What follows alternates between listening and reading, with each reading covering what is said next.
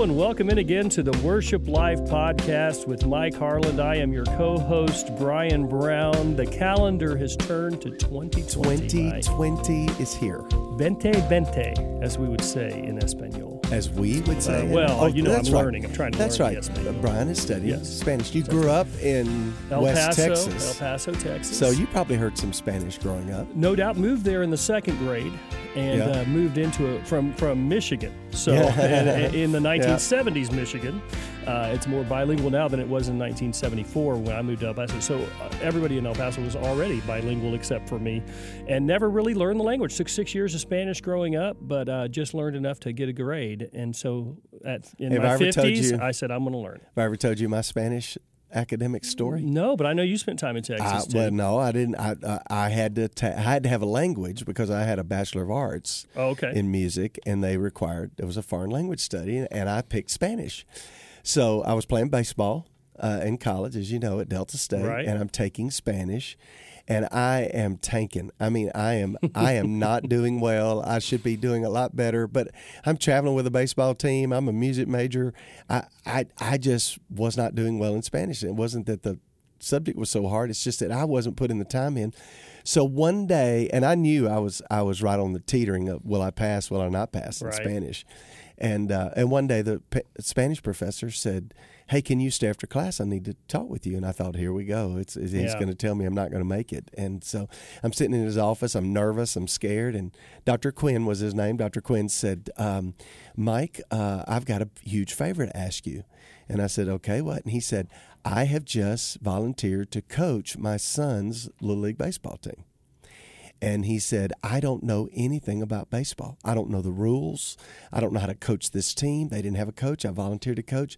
And he said, "Would you tutor me in how to coach baseball to little leaguers?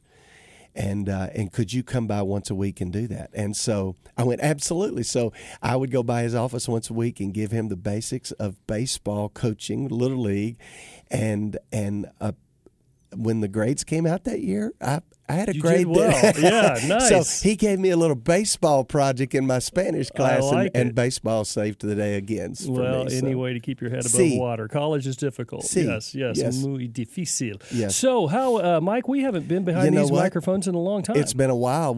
Our people probably know. We record several in a row usually. We have guests in and all that, and with Christmas and all of that happened. But really, we were supposed to record twice before today. Right. But I was sick. As a matter of fact, lots of illness on our team. I don't know if this is typical of everybody's team right now, but it's been unbelievable. How many of our people? Craig Adams, our creative guy, has been sick, and Renee Hardwick, our events leader, has been ill, and I've heard about somebody that's ill today, and I had the flu last week.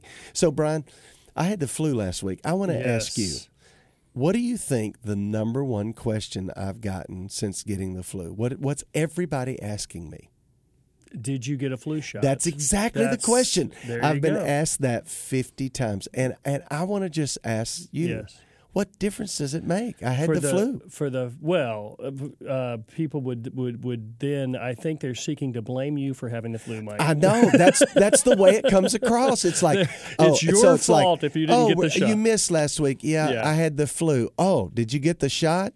Which is colloquial for saying, were you stupid idiot? You brought this on yourself? Well, the beauty is, for the first time in my life, I'm 52 years old, this is the first year ever that I've got a flu shot. So I got the flu shot this year, so now I can be high and mighty, and I can look down on other people. All right, so and be condescending. I have never taken the flu shot since I was a seminary student. New Orleans Seminary required us to have flu shots every term. Okay. And I had a violent reaction, a flu reaction to the last time I took a flu shot. And I thought, well, I'll just never take one. And I've never had it until last week. And I had the flu shot. So, so it delayed our recording. So here we are, kind of catching up. We're way over into January already, but we are. It's our first time to sit down and record. So. I know you've been traveling a lot of great events. Our listeners may or may not know about the Kimke events that we stepped in and helped with this year. Have we talked about Kimke? I don't know that podcast? I don't think we've addressed it in a single podcast. So Kimke Music Service, 45 years, a trade music dealer down in Florida. Shirley Kempke, I heard this story several times over the last few weeks, but she was the accompanist of her church. She was the piano player of her church, and she was bemoaning the fact one day with her minister of music that we want to buy all these songs, but we've got to call these different publishers to get these 5 or 6 or 10 songs, however many it was. And Shirley says, well, I'll do something about that. And so she began to build this service where churches could call her and she would get in touch with all the publishers herself. Right. And the church made 1 phone call instead of 10. Yeah. And of course, Lifeway's done that work for many years as well. Correct. Lifeway Music Service was an example of that. So, but late last summer, we began a conversation. You actually did with Kelly Kempke, who was president of Kempke Music then, and we acquired Kempke last fall. Yeah. But what to do with these events? Because Kempke last year did 7 music conferences where they read music, and we were like, do we keep all 7 of those? We have our own that we do in Gatlinburg. Do we keep that? What do we do? And we've been going through a season here of evaluating, do we do these 1 and 2 and 3 day reading conferences across the country where it's multi-publisher and we just read music? And it's good that we're talking about this on our podcast because we always want our listeners to respond to us. It's how we know that this is working, is when you guys write us or make contact with us. But boy, do we need to know from our listeners if they want those kinds of conferences. Yeah. We don't want to do them if they don't need them. But if they need them and want them, we are definitely committed to doing them. So I'm actually going to be working on a survey we're going to send out to Kempke customers really soon, or Kempke's former customers, now our customers, asking about what is the rhythm of these kinds of conferences. How long should they be? Where should they be? What time of year should they be? We need some information from our people that we serve so that we can plan these things and make them the most effective.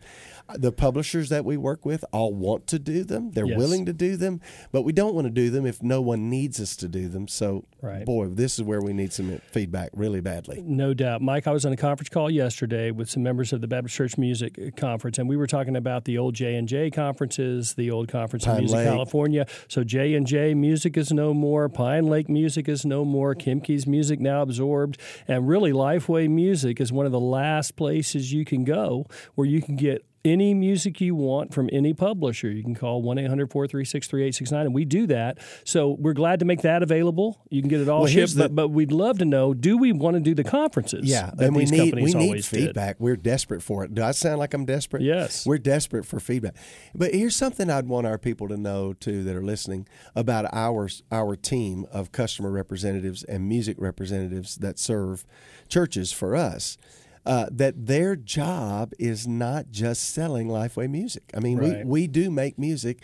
We believe our music is as fine as you can find anywhere, but we have our own way of doing it, and it's not exactly like how other companies do it. And we have our own songs that we do that other companies may not be doing, and they are doing songs that we're not doing. But our representatives are not on the other end of the phone trying to convince you to buy our anthem instead of the word anthem. I mean, that's not in our interest. They have one job and one job only. That's why we call them music representatives, because their job is to serve that church, finding what that church needs for their ministry. That's right. And it doesn't matter who made it. No, it doesn't. That's right. It doesn't. That's right. We're trying to do our part in contributing to that. But our people are here to help you find. They're not there to sell our music. They're there to serve your church. Yeah. And please take advantage. They are experts on everybody's catalogs and everybody's music, and they are equipped to answer questions. And if they don't have the answer at their fingertips, they know right where to get it. So, Mike, one thing I'd love to hear from folks, if you used to attend those conferences all the time and you don't anymore. You know, we ask these surveys about the unchurched kids, people that drop out of church. Why aren't you going to church? Why don't you attend those conferences anymore? What was it that made you stop going? That'd be a very, very interesting question. And for those who still attend them, look for them wherever they are in the country. Those that were with us in Orlando or with us in Dallas in the past couple of weeks, what is it that makes you keep coming back? All right, so I want to throw this out there, and I guess we're probably coming up on a break, and we haven't even really introduced the topic yet. Yeah, but anyway, we've got one. I want to throw this out there that I've realized again after Music Florida a few weeks ago and Music Texas this week. That there is something happening at those conferences that's much more important than just finding the 5 or 6 or 10 or 15 anthems you're looking for. Yeah. But what happens in those conversations with people that are sharing the experience of leading music and leading choirs. And when they get around a table in a meal setting or in a casual setting at a conference like that, the conversations, the connections, the relationships are so critical and so key. And that's what people are telling us. The ones that are still coming, and by the way, we had 2 great conferences this time. Yes. The ones that are coming are saying, I can get the music, I could slog through it in my office by myself. Right. But I need the interaction with other people. I need to have the conversations with people and see what's working for other people and get that sense of community that we build at those conferences. So yeah, the value there is hard to measure, and it's one of the things we love about Worship Life in Gatlinburg every year. Right. Is the relation? It's like a family reunion with everybody that comes back and experiences that conference together. No doubt. So you can email us, worship@lifeway.com, or contact us on social media. Mike, we do have a topic today. We do. And we're going to go to break. And but when we come back, what we're going to talk about, it's a new year. The Christmas season's over. And if you work with volunteers a lot as a minister of music, you may notice that you had a bunch of people really energized to help you pull off the Christmas program if you were successful organizing your volunteers.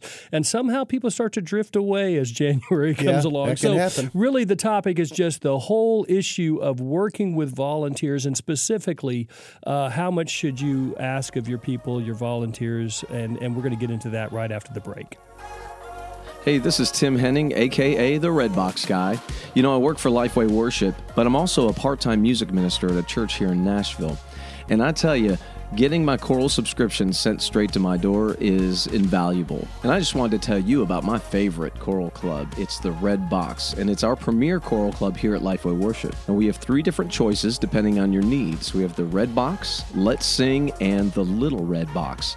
When you subscribe to the Red Box, you get everything we publish for print choral music sent straight to your door. Full print copies and audio demos of everything in the box, so you can listen and see what fits your ministry the best. Each shipment also has something called Inside the Red Box, and it has helpful articles and interviews as well as a full order form for everything in that particular cycle.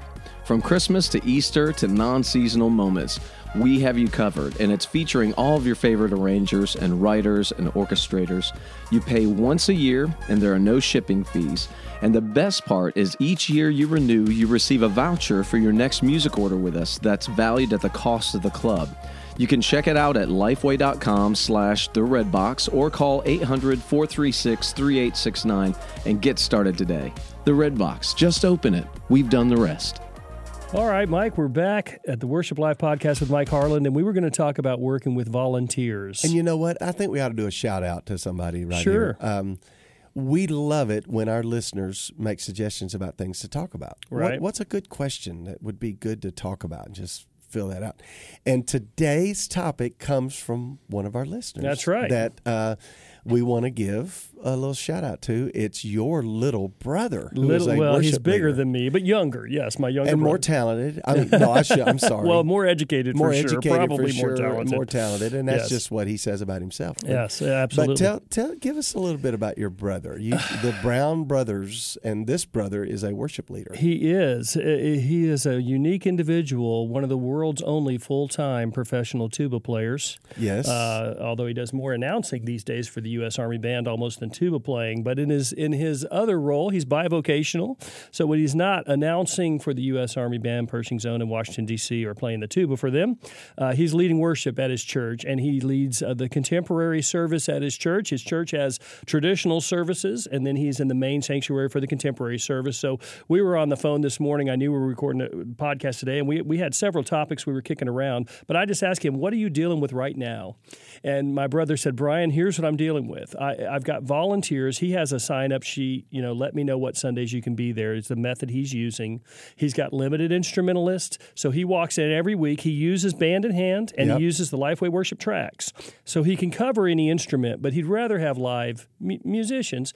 But he walks every week, he's sweating. Am I going to have a drummer and a bass player and a lead guitar and me on keyboards? Yeah. Is it just going to be me on keyboards? He doesn't know what his musician... So he may or may not know Sunday to Sunday what it's going to be like. Correct. And at his previous church, he had worked long enough where he had built up 2 or 3 players at every instrument. And so he knew he always had a backup. This church, he hasn't built that yet. He doesn't have the bench depth He does not. So he's really struggling with...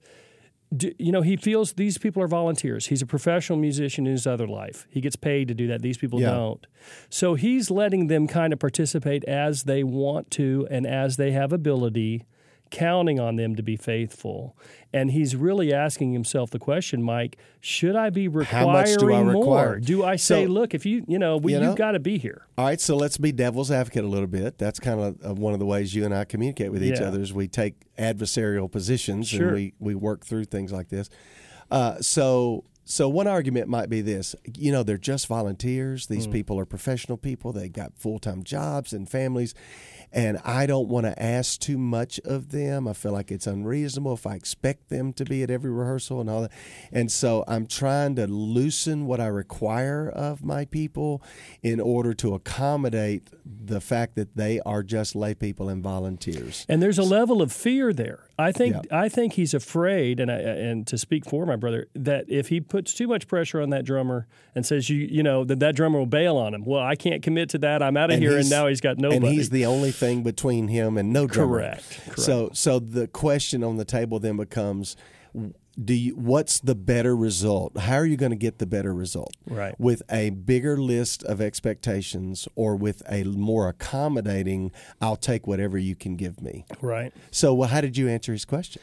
I didn't. He was headed to a rehearsal, which is his real day job, and he said, "Hey, I got to run." So he just dropped that on me. But I can tell you how I would answer it. And when he listens to this podcast, we'll finally be able to finish our conversation we were having this morning. I remember listening. I was at a Timothy Barnabas conference years ago. Johnny Hunt was teaching a group of young pastors, and he was telling them that it had been his experience. And I found this was more than 10 years ago, and I started to put this into practice when I was leading. He said in his experience, he's found the more you ask of your volunteers, the more you get from them, and willingly so. People want to be involved in something that's significant, that's important, and that matters. And if you care that they miss and you care that they're not there, then that means that what you're doing is significant and important. Yeah, so I think the more you ask, the more you get. Well, I think the more you ask, the more you get. But let's just continue to pull on that thread just a little bit. My initial response to this is David's question, right? Yes. My initial response to David's question is you will actually set the limits of what you will get by what you require. So who was it that said, it probably was Mark Twain, he gets attributed everything, aiming at nothing, you'll hit it every time, something like that. Right. So if your expectations are just very nebulous and very nondescript and almost not even existent, like whatever y'all want to do and whoever will come, it comes, et cetera, that's exactly over time what you will get. You will get only what you expect to get.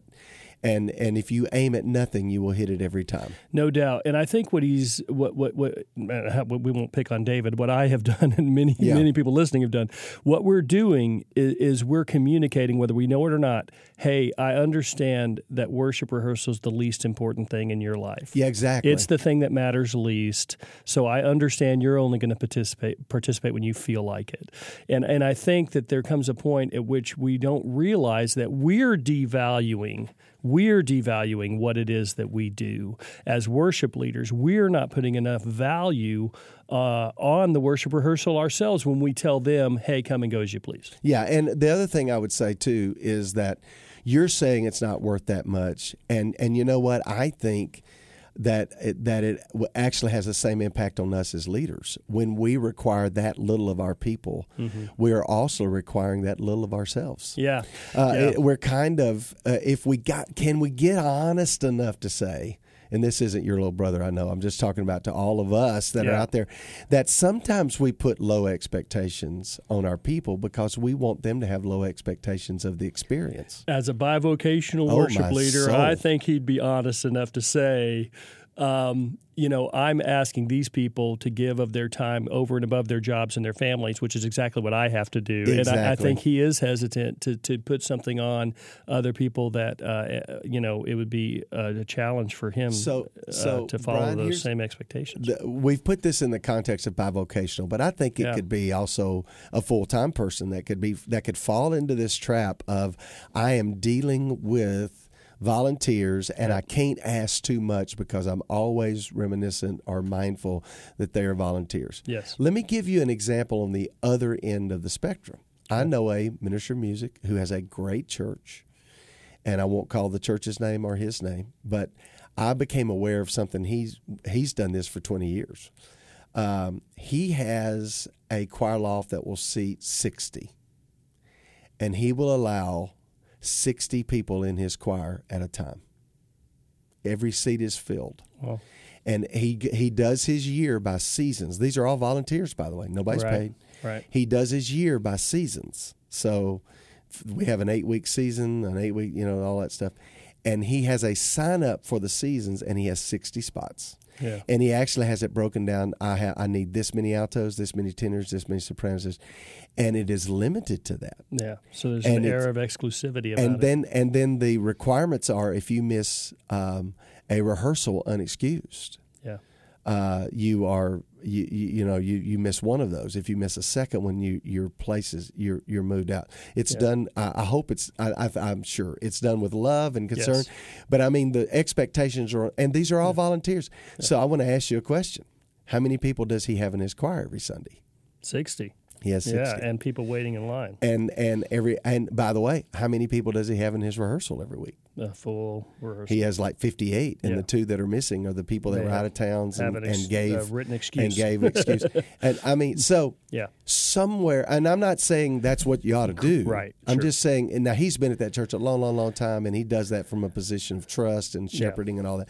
But somewhere between the two extremes, there's something that would probably work for everybody. That minister of music is communicating that what we're doing is significant. It's important. It requires a big commitment. But guess what? His full choir loft is still full of volunteers. It is. They're all volunteers. They are volunteering to that level of commitment. Yeah. So what we have to decide is, how valuable is this? How important is it? How significant is it? And then offer the opportunity to commit to that. And I think what you'll find is people would rather commit more to something significant, and they'll be more willing to commit even more of their time if they feel like what they're doing matters and that it has great significance.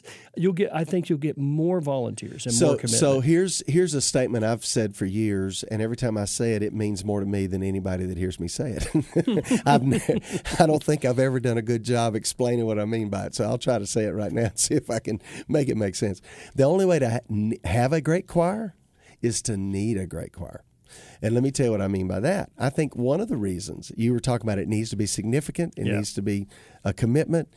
But if your use of choir, or volunteers for that matter, let's say band praise or team, whatever your praise team, if your use of these people is marginalized in the way they serve, even the worship event, then it doesn't even matter how well you communicate and what your expectations are beyond that. What they're committing to doesn't have enough value to the whole church. Right. So then the extreme event I gave a minute ago, the choir in that church of those 60 people is the centerpiece of how they do ministry in their corporate worship gathering, and it matters greatly if the choir's on point and in place and doing their thing, because their role is so significant. So if you want to highly energize a team of volunteers, the word that we've also used several times this morning is the word communicate. You've got to communicate what your expectations are. And I would go further to say those expectations should be as few as possible, but all significant. Don't come up with 20 things you expect people to do. Come up with 3, but they're non-negotiable. I mean, they're really significant. Yep. And then do a really, really good job of communicating and following up on all of those points. And then make what the organization, if it's the band or the praise team or the choir, make what they're doing matter so much that every absence is felt. And then do the preparation so that, and this is the last thing I would say about that part, is the experience itself should be a value add to that person's life. Yes, that's right. This is the question, and I'm sure I've said it on our podcast before, but this is the question I've always asked myself through the years, is what's going to make the guy who is working downtown in an office, he's been there since 7 that morning, he's had meeting after meeting after meeting after meeting, and looks down at his watch, it's 5:30, the rehearsal starts at 6. He's got just enough time to drive through Wendy's and get a junior bacon cheeseburger with no pickles and fries and a drink. He's going to eat it in the parking lot of the church and walk into your rehearsal at 6 o'clock. Yeah. Now, what is that experience going to be that's going to make him make that decision every Wednesday night? And then Sunday morning, he's had a hard week. Yep. He's had to travel out of town for business. He got in late Saturday night. What's going to be the experience on Sunday morning that he goes, I got to get up. I mean, I want to be there. I need to be there. But I'm telling you, if your people are waking up on Sunday morning and going, well, it won't matter if I'm there or not, or nobody will notice, or it doesn't matter really, or on Wednesday evening or whatever your rehearsal night is, hey, if I'm not there, nobody will care. Right. If they are thinking that, then you're going to get a very low level of commitment from your volunteers. No doubt. Well, listen, we'd love to hear from you. We know we have many well-experienced listeners, and I got one more. Before we send thing. The email. And here, let me tell you. Oh my gosh, David and everybody out there that's working with volunteers, show your appreciation. Yeah, it's huge. It's huge. Over. Connect the dots with them. What you are aware of that's happening spiritually in the worship ministry that your volunteers are serving in, make sure they know those stories. Make sure they see the impact, and over and over and over and over say, thank you, I appreciate you, I love you, I appreciate you. Yeah, and encourage your congregation to do the same. Affirm your people. I think it's absolutely critical. Let them know that they matter and that they're important. Well, as I was saying, we would love to hear from you, the things that you've learned over the years in working with volunteers, what tips you might have. So email us, worship@lifeway.com, so we can share that. Or you can go to worshiplife.com and share with each other, or on social media, whether it be Twitter or Instagram, Facebook, whichever way you'd like to connect. You can connect with Worship Life through any of those channels. We'd love to hear from you. Until next time, for Mike Harland, this is Brian Brown saying thanks for joining us on the Worship Life Podcast with Mike Harland. We'll be back together to talk about worship and music in ministry again very soon.